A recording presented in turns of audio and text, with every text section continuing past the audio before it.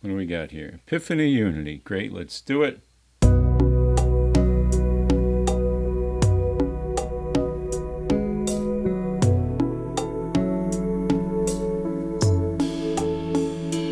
All right, friends, welcome back. This is a podcast of the season called New Beginnings in the project I refer to as No Other Life. It's a philosophy, a paradigm that I developed over the last number of months. Some elements have been kind of percolating for a number of years, and I just finally am getting around to doing something about it. So I'm glad that you're sharing this journey with me. As I talk to you about new beginnings, the realization or the reality of it is that this itself is a journey. So we're breaking apart the 8 different models into 4 groups of 2. And the couple that we're talking about today is somewhat cause and effect. One comes from the other, or one leads into the other. But that effect, the second one, actually can follow a number of the other 7. So keep that in mind as we go through. And when I might first say to you, what do you think of when you hear of a new beginning?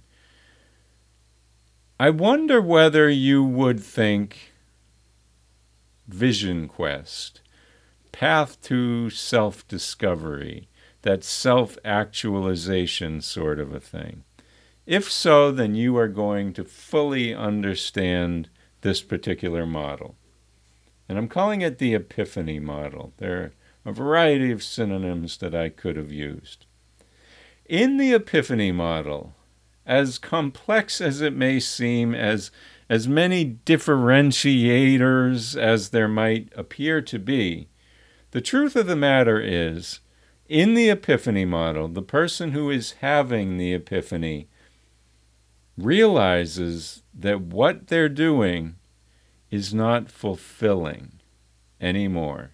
Maybe it never was. We don't need to dig into that because, say it with me, the past is in the past, the future is the future, and all we have is now. And as hard as it is to believe that, as hard as it is to trust it, we all know it's true. It's just as bad to live in the future as it is to live in the past. The now is what we have. And so the person who has the Epiphany realizes that they are unfulfilled in the now. And this will be different than the pragmatic model, if you haven't learned about that much yet. In the pragmatic model, you realize that all of the resources that you are putting toward an expressed goal aren't going to get you to that goal as rapidly or maybe ever. And so you have a momentary realization. The Epiphany, on the other hand, is the reality check that says it's not fulfilling. So maybe you're doing exactly what you wanted to start out doing. Maybe you're really good at it. Maybe the people around you are, forever complimenting you and saying, wow, we've never seen anyone do it as good as you. But you aren't fulfilled. You might be doing it for someone else. You might be doing it because it's who you are. It's your culture. It's your legacy, your history. Someone else just might have these ideas for you, or maybe they're what you set out to do, but now you're unfulfilled. So what do you do? Well, as I said on another model, if we could divorce ourselves from the emotional baggage, the impact to our feelings, yada yada. In this particular case, I'm going to say if we were living in a void with no one whom we hold dear, and just like I said about that other statement, a whisper We can't. There's nobody in the world who doesn't have someone they hold dear or that they are held dear by someone else. It just doesn't happen. The loneliest person in the world, the person who is the farthest from everyone else, is missed or misses someone or something. We're not robots. And so if you were to do that, if you could live a life like that, then it's easy. Something happened in the past. I don't care what it is because of the now. Now you're unfulfilled, so you change and you go off and do something else. But the key, the crux to this Epiphany model is so important. We don't live in a world where we are without those whom we hold dear.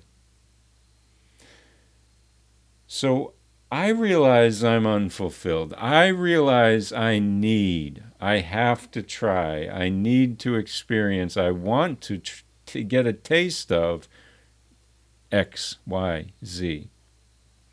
But there are people around me. There are those whom I hold dear. And some of them are going to feel one way, and some of them are going to feel another way, friends. And we reach a point where you need to talk to some people because we're not all alone on a desert island, none of us. There's not good internet there. And you need to tell, hey, we have to talk. You've seen that movie scene so many times. We have to talk. And that person can feel a few different ways. I'm with you or I'm against you. Now, this is a relationship test. You know, there's probably more than a single person whom you hold dear that you want to tell and need to tell. But chances are, in that melange of numbers of people that you need to tell, that do matter to you, there's probably one stakeholder that really, really matters to you. And you might be living with a whole family, kids, grandparents, all that jazz.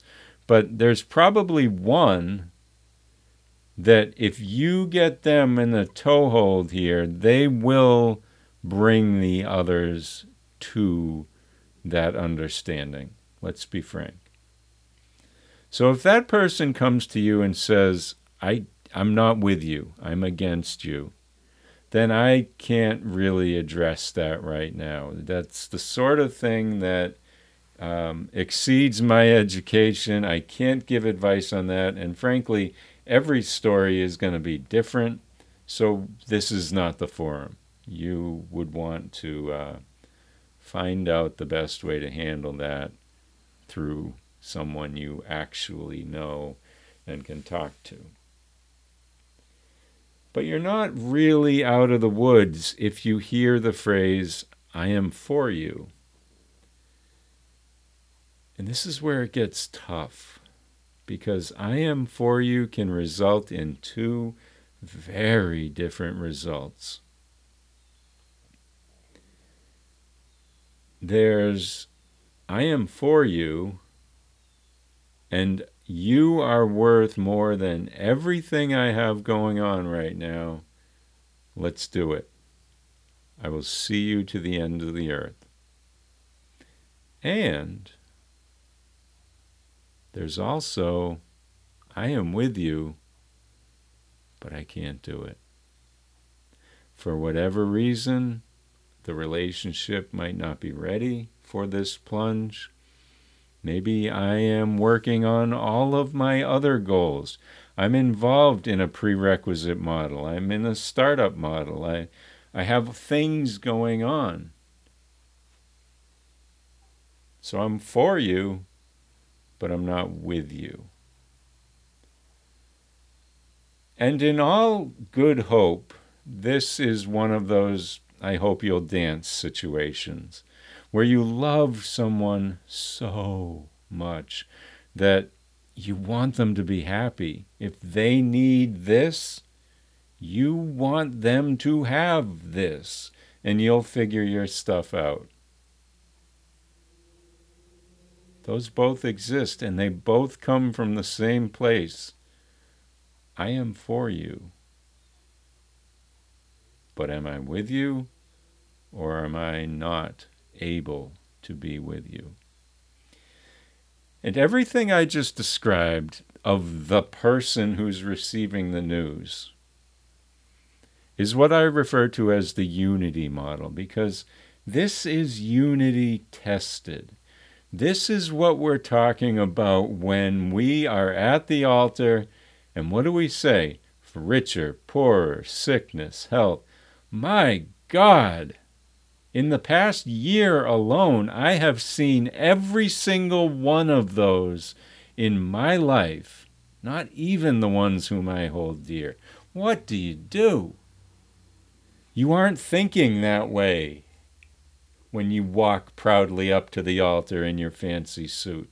We don't know what we're talking about when we say at age 20, oh, for richer or poor, better and worse, richer, poor, sickness, health. We don't know what we're talking about.